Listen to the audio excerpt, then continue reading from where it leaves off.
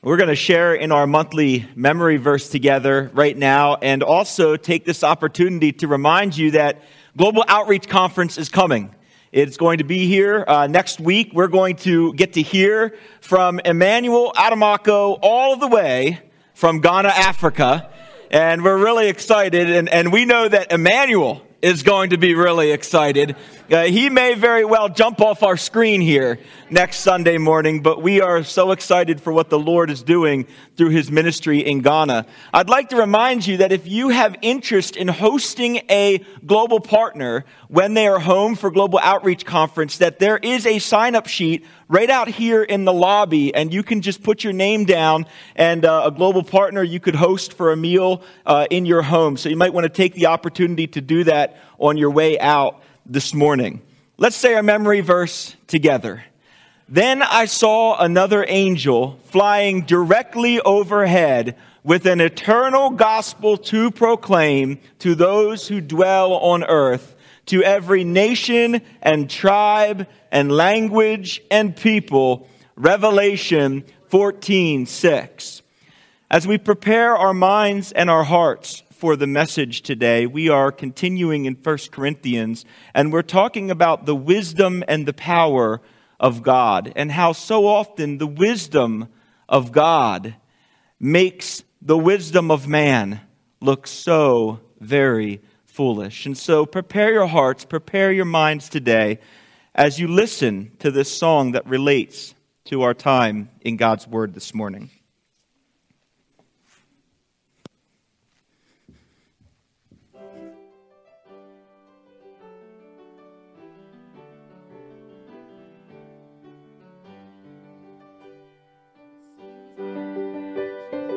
All of my life as the wisest of all of mankind.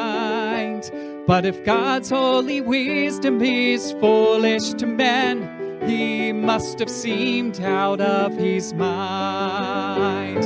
For even his family said he was mad, and the priests had demons to blame. But God, in the form of this angry young man, could not have seemed perfectly sane.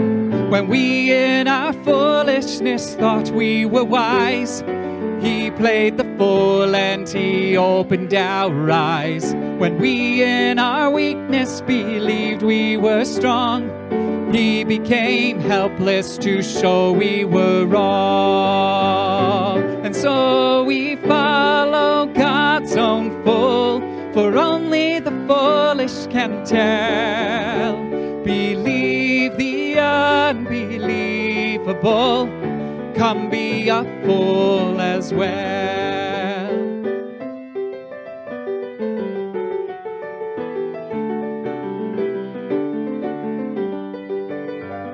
So come lose your life for a carpenter's son, for a madman who died for a dream.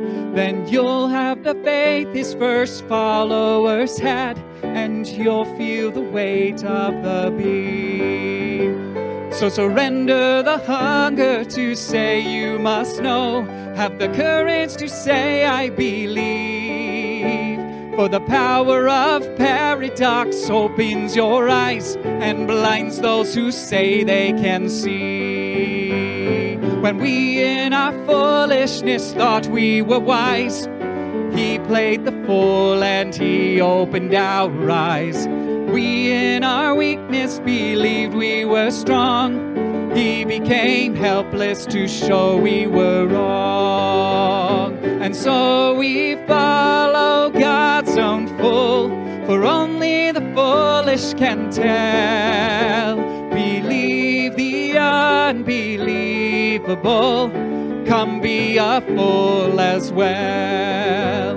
So we follow God's own fool, for only the foolish can tell.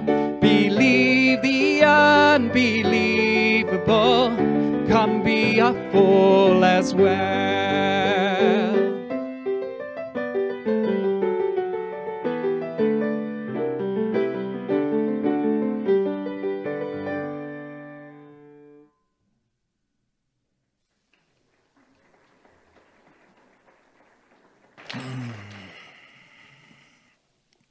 Well, good morning, church. There is a lot of foolishness in our world today, is there not? Anyone know any good divisive issues out there today? You found yourself in any arguments around the family dinner table in the past few weeks or months, maybe?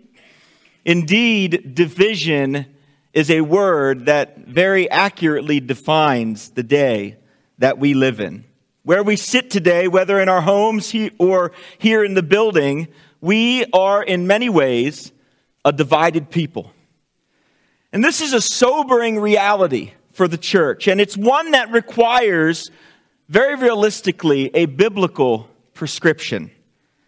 As a nation, we have seen political and social division brought forth front and center on a grand scale. We are divided over our leaders, divided in our responses to COVID-19, divided over whether or not we should wear masks, divided in our approach to social issues, divided in our political perspectives. And this division has not only been found prevalent in our neighborhoods, but also at our jobs, in our homes, with our own families, and even in our churches. And for many of us, relationships have been fractured. We've been shaken due to differing opinions and perspectives on matters, even from some in our own families. And some of us may sit here today and realize that our families have indeed suffered. Biblical ideals of grace, kindness, listening, humility, sympathy, empathy, gentleness, and love have been in short order in these days. And instead, right now, as we look around the world we live in today, we are living through an elevation of the critical, the condemning, the canceling, and the judgmental. As our love for one another, for those who are different than us, for our enemies, grows cold, hatred only grows. In Matthew chapter 24, Jesus warns of a day when betrayal and hatred will grow together as lawlessness increases and love waxes cold. And divisions can become very distracting. And in the face of the many divisions that surround us, perhaps as the church, we have lost sight of the one division that as believers, we should be the most concerned about. It is a division that Paul addresses very early in his letter to the people of God in Corinth. It also serves as a point of pivot in his opening. Paul has begun his letter by showing the fractured people of God in Corinth all that they had in common in Christ. Starting with the common gift of grace, he moves to show us how spiritual gifts are given as a common enrichment. He moves to show how we share a common expectation of Christ's return, and we stand in our common condition as guiltless before the Father because of Jesus, participating in a common fellowship that's held together by Christ. A few weeks ago, we explored how Paul determined that Christ is not divided, so neither should his body and bride be divided. And in the first 17 verses of the opening of this letter, there have been at least 17 direct references to Jesus, along with an urgent appeal towards unity in Christ. And now, in verses 18 to 25, where we'll be today, Paul directs the attention of the people of God in Corinth towards the message of the cross. It is the cross that demonstrates the wisdom and power of God, but also, as we shall see in verse 18, the cross also exposes the most urgent and ever relevant division for the church. Friends, the very mission that has been given to the church is discovered at the division of the cross. And there are three significant questions that must be addressed if we are to know how we are to live as disciples of Jesus and function together as his church in this overwhelmingly unbelieving world. While we remain laser focused on our mission to make disciples, we also must seek to understand, how do people in the world relate to the message of the cross? How does the wisdom and power of God differ from the wisdom and power that's in the world? And finally, how does God communicate and demonstrate his wisdom and power in the world? The final question is a two-part question. The first we'll answer this week, and the second we'll answer following our global outreach conference. So take your Bibles and turn with me to 1 Corinthians chapter 1. We're going to be in verses 18 to 25 today. 1 Corinthians chapter 1, 18 to 25. Let's pray. Father, we need your help today. As a people, in many ways today, we look around and we see brokenness, and we see division, and we see fracturing. And yet we know, Father, that your word teaches us that Jesus, your Son, is the one who holds all things together.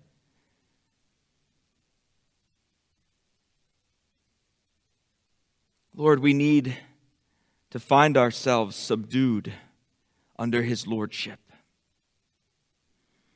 Help us as we turn our eyes to your word to fix our eyes on Jesus, the author and the perfecter of our faith. Lord, as we gather around your scriptures this morning, we pray that you would use this time to help us grow in both our love for you and our love for those that you've placed in our pathways.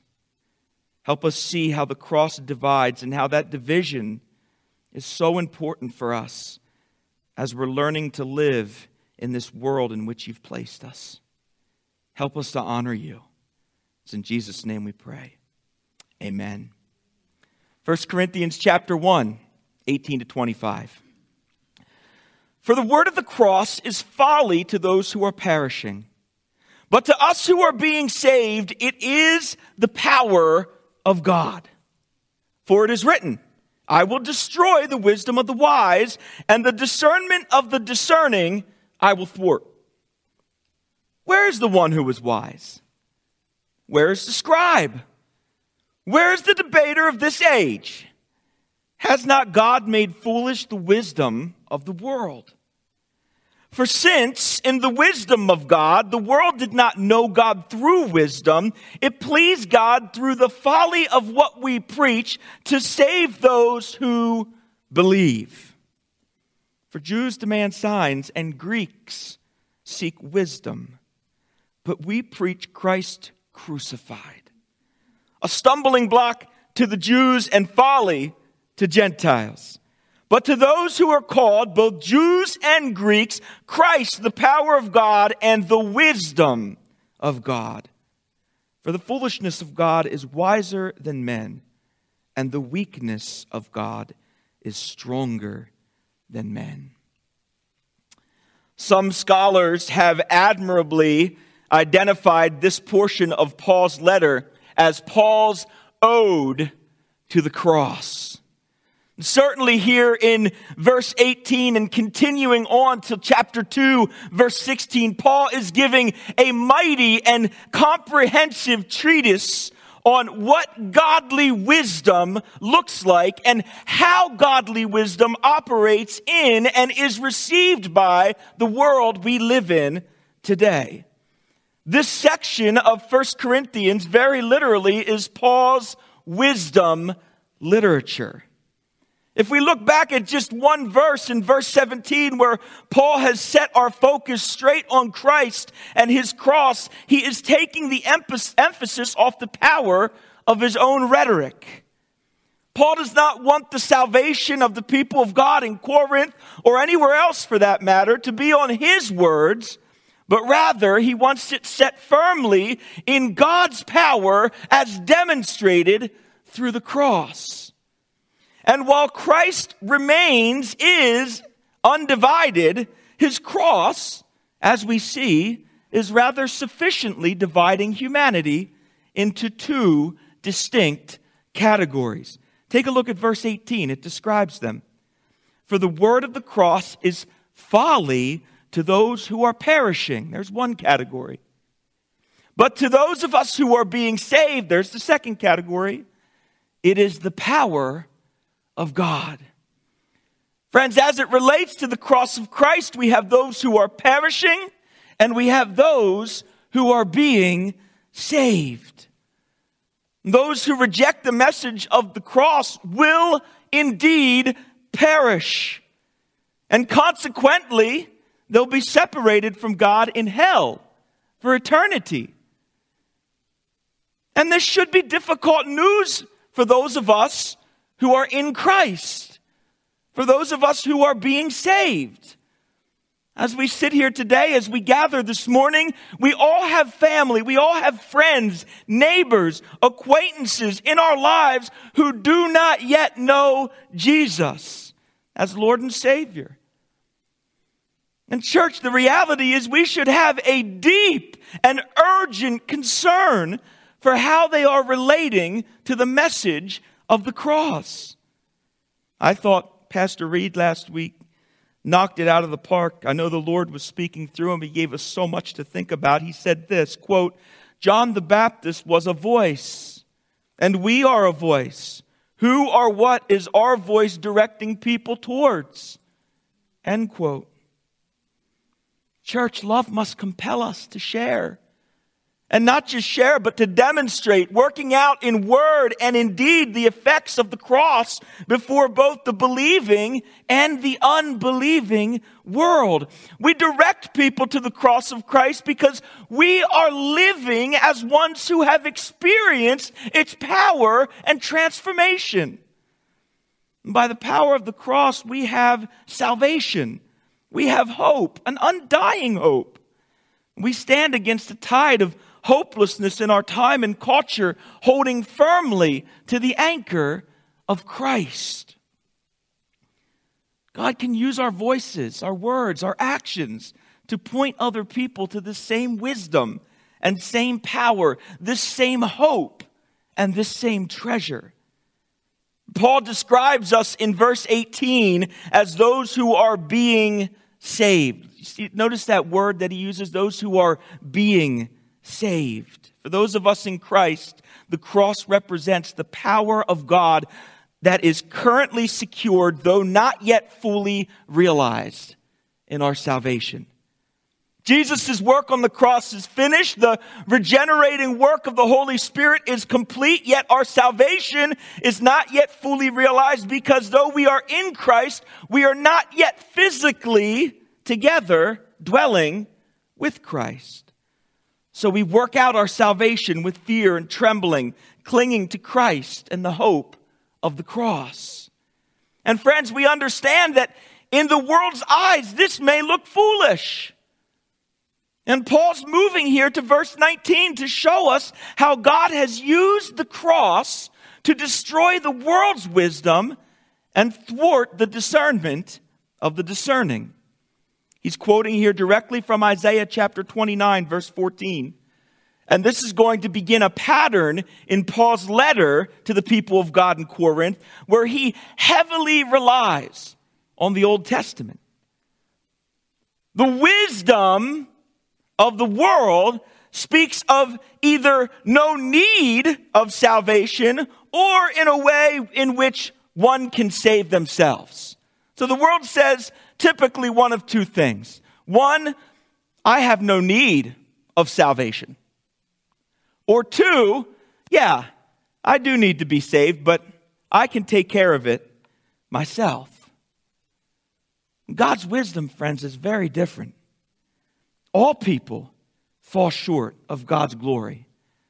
There's only one way to be saved. And there's nothing we can do to earn it or merit it. It is a free gift given by God in Christ.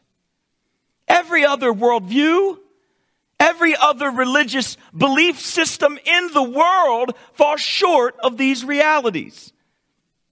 In some way, in every other belief system, there's a way for man to clean himself up and somehow make himself right before God.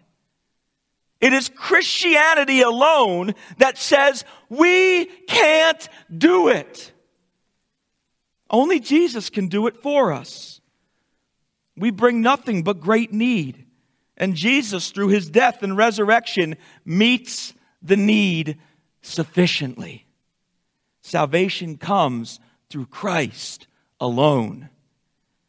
Friends, this message is very foolish to the world because they cannot reconcile. In all of our wisdom, we cannot understand how through death, one man could save all humanity. And so Paul now moves to explore the ineffectiveness of those who oppose the message of the cross. Opposition to the cross in today's world and opposition to the cross in Paul's time stands on the sandy foundation of human wisdom. We all know what happened to the house that was built upon the sand. Did the wise man build his house on the sand? No. It was the foolish man. It is as if though humanity believes somehow in all of our wisdom that we can fix something that's been broken beyond repair. There are things in our home, many things, that get broken beyond repair. And sometimes we have to break the news to the kids. This can't be fixed. It's broken beyond repair. Friends, that is our world. That's the world we're living in. And all of the human wisdom, all of the human effort that we could put forth cannot in no way fix that which is broken. Look at verse 20. In light of the message of the cross, here are the questions that Paul asked. Where is the one who is wise? Where is the scribe? Where is the debater of this age? Has not God made foolish the wisdom of the world? What did wisdom look like to a person living in Corinth at the time of Paul's writing? We've already explored how Corinth was a city that shared some striking similarities to our country. It was a melting pot. It was a place of wealth and opportunity. According to the world, wisdom and knowledge, together with rhetoric and philosophy, were symbols of high class and great wealth in Corinth. In Corinth, there were people who were known as Epicureans, along with the followers of Plato, who would often debate with the followers of a man named Aristotle. There were people who were defined as Stoics and Cynics. To the Corinthian mind, wisdom had a particular sound. The wise were eloquent. They were stylish. They were persuasive in their public discourse. This was highly sought after in that culture.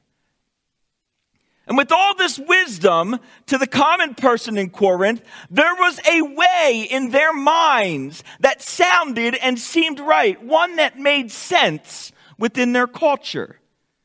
For the Corinthian, philosophy and wisdom determined how one might relate to their environment and live rightly in their world. Yet it was Paul who was himself equipped with a comprehensive understanding of the Scriptures. And perhaps the words of Isaiah 55 resonate with us here. This is God speaking to the prophet Isaiah. For my thoughts are not your thoughts, neither are your ways my ways, declares the Lord.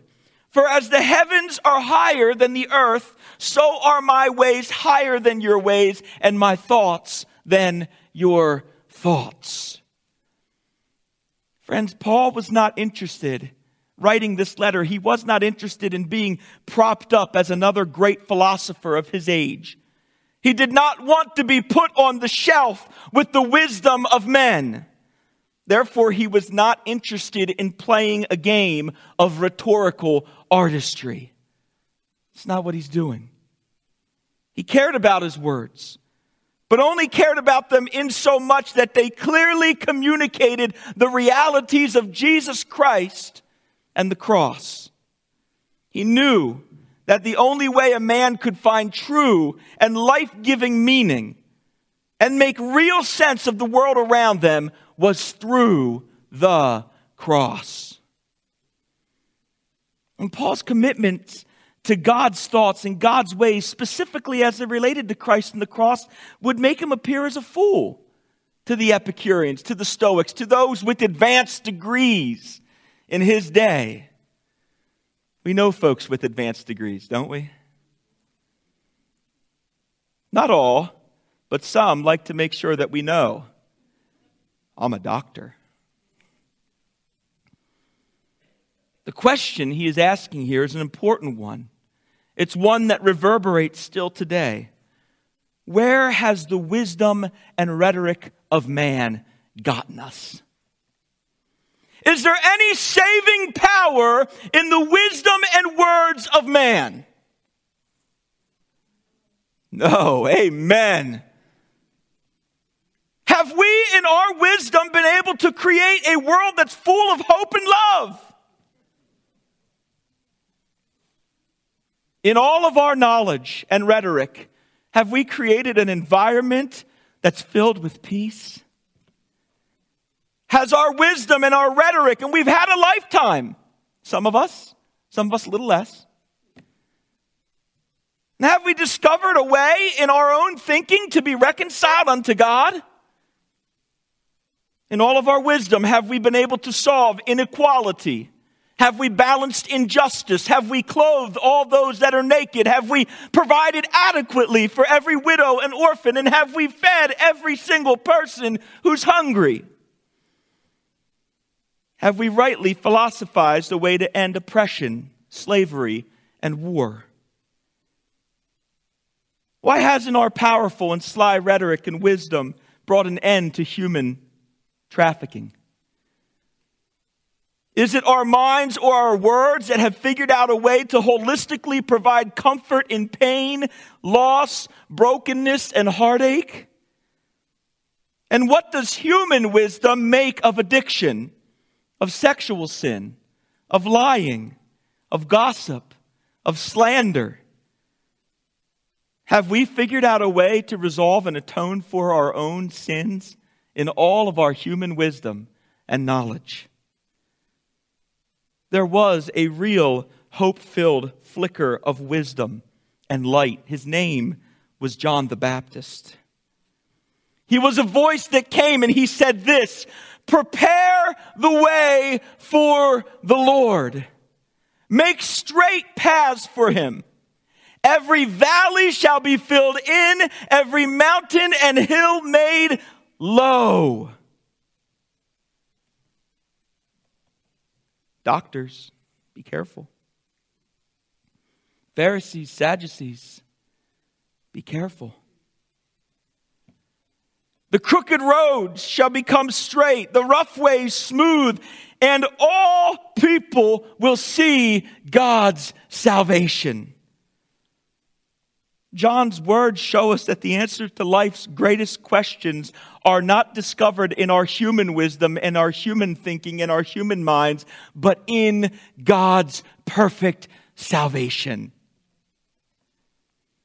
In just a few sentences quoted directly from the Old Testament, they weren't even his words.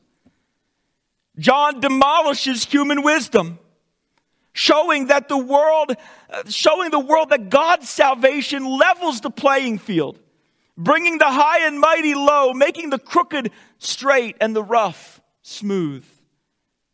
And here's Paul now to the people of God in Corinth. He is ministering in the light of Jesus' finished work. He's carrying the message of God's salvation. It's a simple message. Christ is crucified. Christ is risen. Christ will come again. Eternal life is given by faith in Christ alone. Friends, that's wisdom. That's the answer to all the questions that pervade our culture. And it's the same simple message today. We don't have to dress up God's word. We don't have to pursue rhetorical artistry in order to effectively communicate the truth and effect of the cross. The cross of Christ can speak for and defend itself against all the perceived wisdom of this world. That's the wisdom and power of God. Friends, the message of the cross doesn't need to be packaged in a neat and tidy philosophical statement. It is a real, absolute, space and time truth. Jesus was a real man. He is God in flesh. He really came to the earth. He lived here. And when he died, his death atoned for our sins. His real and historical bodily resurrection, which we will celebrate in just a few weeks, it really happened. And because it did, sin and death are conquered. That is wisdom. That is power.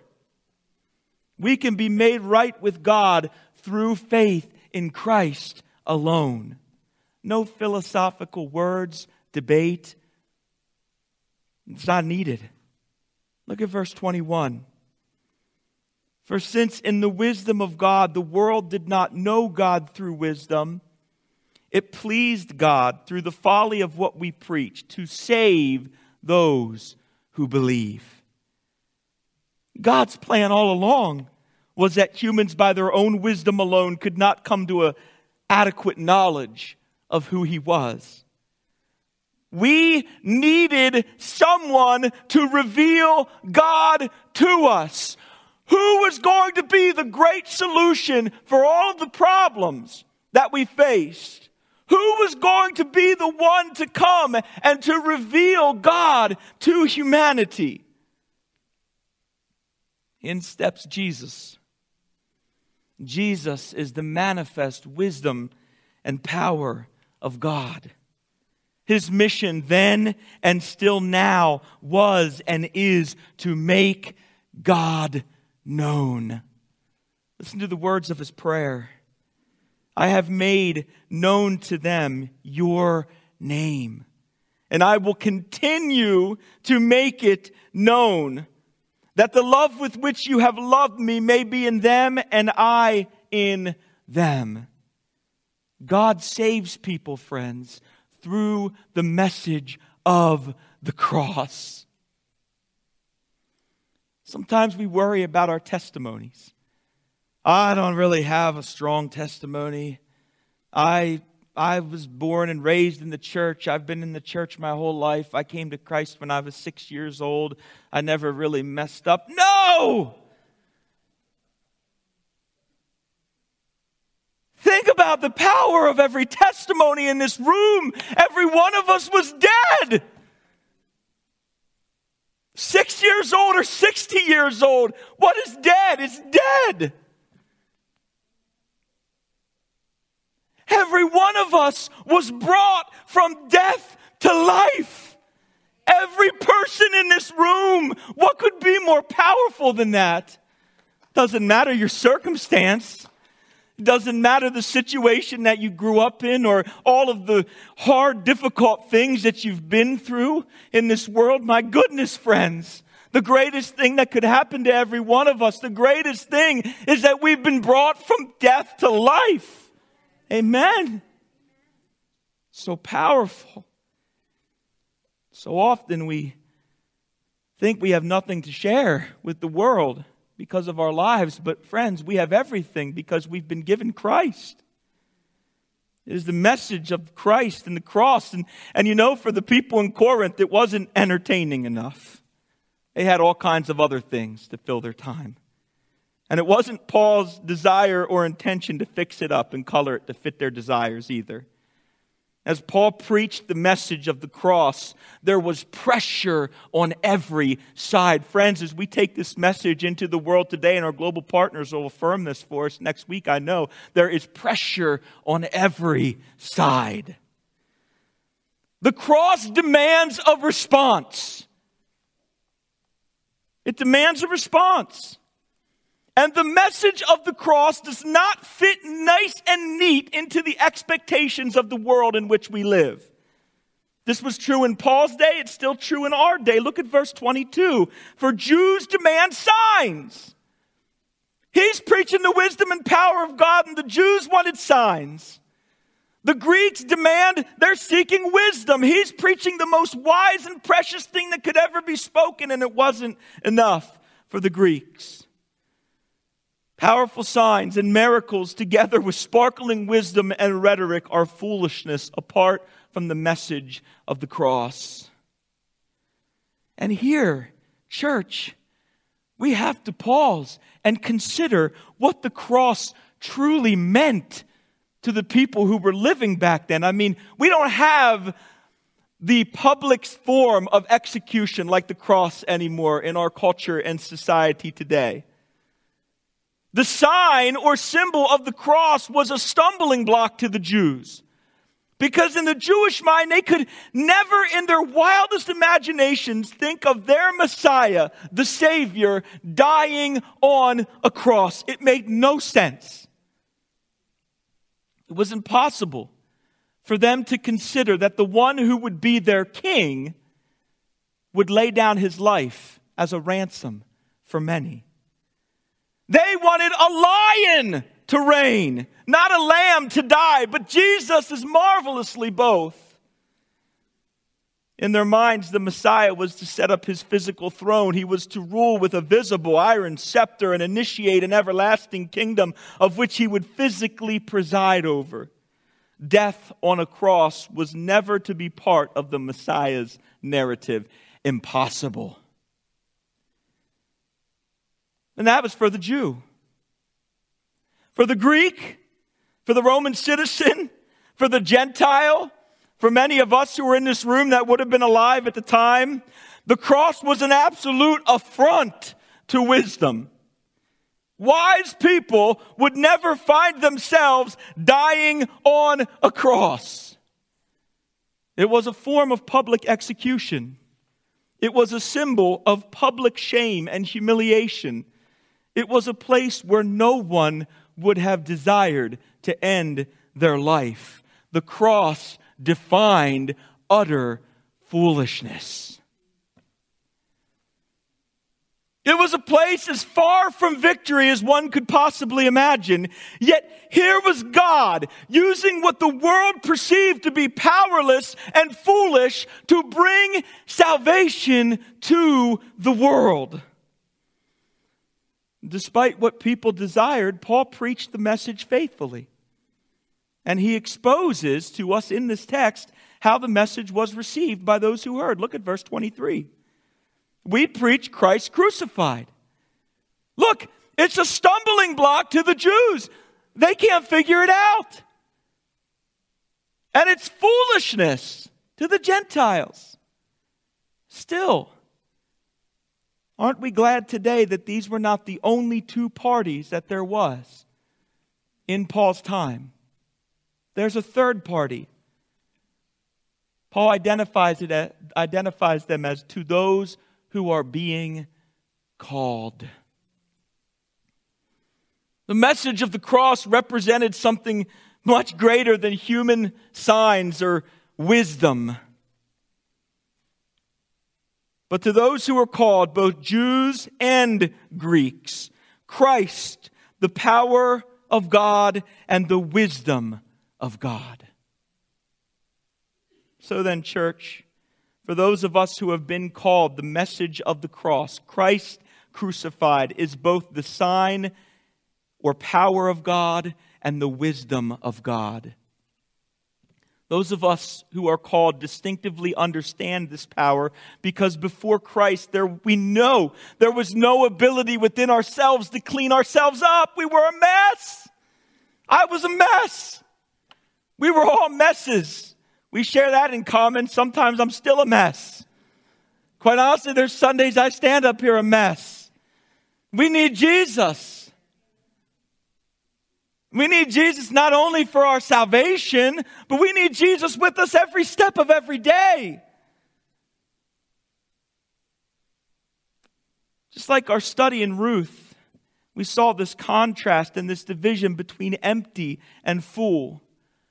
Friends, those of us who are in Christ truly understand what it means to be moved from a state of empty nothingness to complete life-giving abundance in Christ. And that should be a place of joy, a place of hopefulness, a place of satisfaction.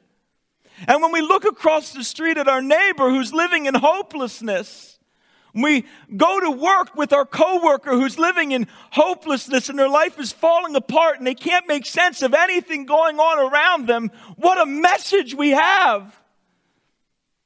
Life-giving message. Jesus has saved me. I'm so thankful. I didn't do it. He found me in my state of hopelessness. I know exactly how you feel. I stood right there. And I can tell you there's an answer. There's a powerful answer, an eternal answer, and one that'll satisfy you from here to the end. No, every day won't be easy. It won't always be a walk in the park, but you can live with great hope and great peace because of Jesus and what He's done. We're made whole by Christ. Through His blood, we're restored and reconciled unto God. He makes us overcomers. Jesus has become for us the power and the wisdom of God. He is the key that opened our cell, freeing us from the bondage of sin and death. Notice that Paul indicates that it was not human wisdom which led us to discover the power and wisdom of God. Rather, it was a calling. Isn't that amazing? We didn't come to this on our own knowledge. This is a calling to those who are called. And it directs us back to verse 18, those who are being saved. All those who are being saved have been called. And the called, friends, that would be those of us who are in Christ. We see things differently than the unbelieving world. We should. We relate to the cross differently. To those who are called, it is the cross which reminds us of our Savior and our salvation, while also communicating to us the wisdom and power of God. So I love how Paul concludes this section. Isn't it so beautiful and powerful? It's a verse 25, it's both brilliantly ironic and iconic. It's ironic in that Paul ends a section where he has talked openly about his own lack of rhetorical skill and acumen with a soulfully deep piece of rhetoric. And it's iconic because this verse so succinctly sums up how the cross divides those who are perishing from those who are being saved. Take a look at verse 25 with me. It was our memory verse for last month. For the foolishness of God is wiser than men, and the weakness of God is stronger than men. Friends, in the world's eyes, God is foolish. In fact, the Bible confirms that the fool saith in his heart what? There is no God. That's Scripture. God is foolishness in the eyes of the unbelieving world. Yet, friends, for those of us who are being saved, those who are called, what the unbelieving world perceives as foolish, children of God share as good and wise, life-giving. In the world's eyes, the cross is a sign of guilt. It's a sign of shame, of torment, of humiliation, of weakness. Yet for those of us who have been brought under the lordship of Jesus Christ, the cross was and is stronger than the human effort or will. It's power. It's the cross that subdued us. God is not foolish or weak, yet the unbelieving world thinks and lives as though he is. But we know, friends, that God is all-wise. He's infinitely strong. And those who are being saved live in the light of this wisdom and strength most clearly expressed to us in the person of Jesus and the power of the cross. Our team is going to come this morning. We are going to pray. Friends, we could not end a message like this on a Sunday morning without offering a call to salvation. There are some who are listening, perhaps here in this building today. There are some who are listening online who perhaps are standing on the wrong side of this division. You need to know the wisdom and the power of God today. We need to bow our heads and close our eyes.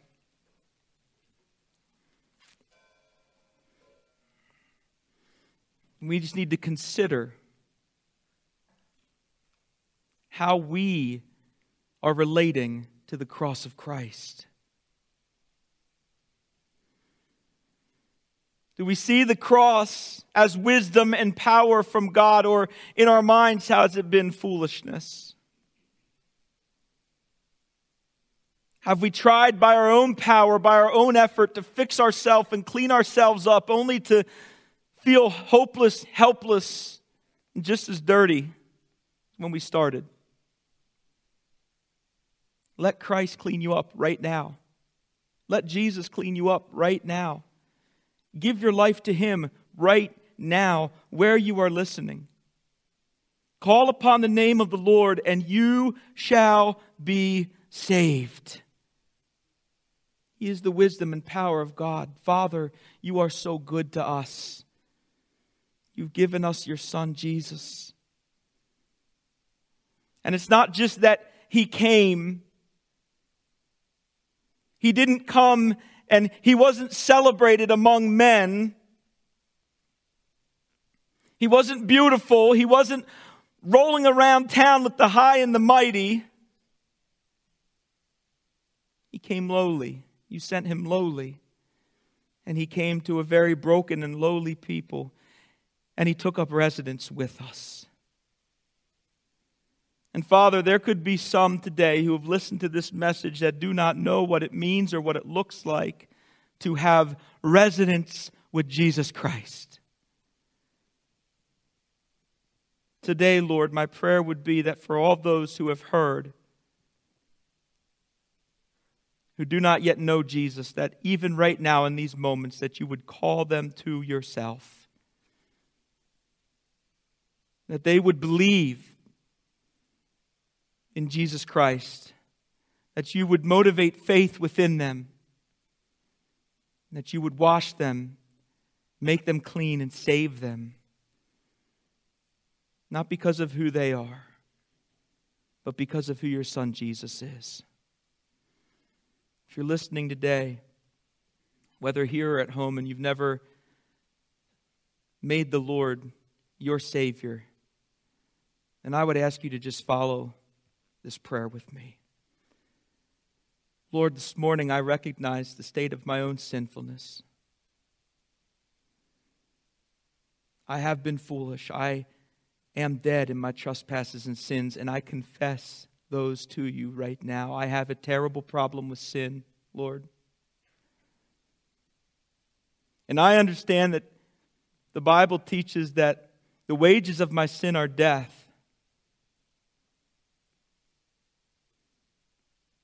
And in these moments, for the first time in my life, I've realized that your Son can solve my two greatest problems, and I'm so thankful for Him. And so I confess my sin to you this morning. I repent and I turn from it. And I come to you with nothing, knowing that your Son Jesus is able to make me whole and right with God. I believe these things today. In Jesus' name, amen. For those who are here in the building who are called, for those of us who believe, Lord, motivate within us great thankfulness, but also motivate within us an urgency to share this message.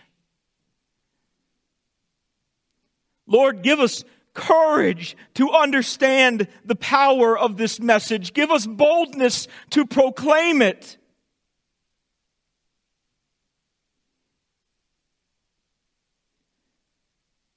Perhaps many of us find the area of our greatest need is just in being made brave. And Lord, we know that your Son can do that for us. So make us brave. Make us aware of those in our circles that need to hear this life-giving, hope-filled message of the cross. Lord, we trust that as we proclaim, as we live, as we share the good news, that not only will it be an incredible blessing to those who hear it and come to salvation through it, but it will also be an incredible blessing to us as you grow us in our love for you and our love for those in the world around us. We give you the glory for what you're going to accomplish in us, God. In Jesus' name we pray. Amen. I would ask if you prayed that prayer this morning for the first time with us, that you would let us know. Whether it's through a communication card or an email or a phone call here in the church. If you're watching online and you've prayed that prayer for the first time, send an email to us and let us know. We'd love to walk alongside of you early on in your faith journey and be part of what Jesus is doing in your life. As you go today, I would remind you that the boxes are in the back for your gifts and tithes. Our ushers are going to dismiss from the back to the front. I'm excited for Global Outreach Conference. I can't wait to hear how the Lord is at work in and throughout our world through our global partners. And I look forward to celebrating that time together with you starting next week. Have a wonderful week in Jesus' name. And we'll see you next time. Take care, everyone.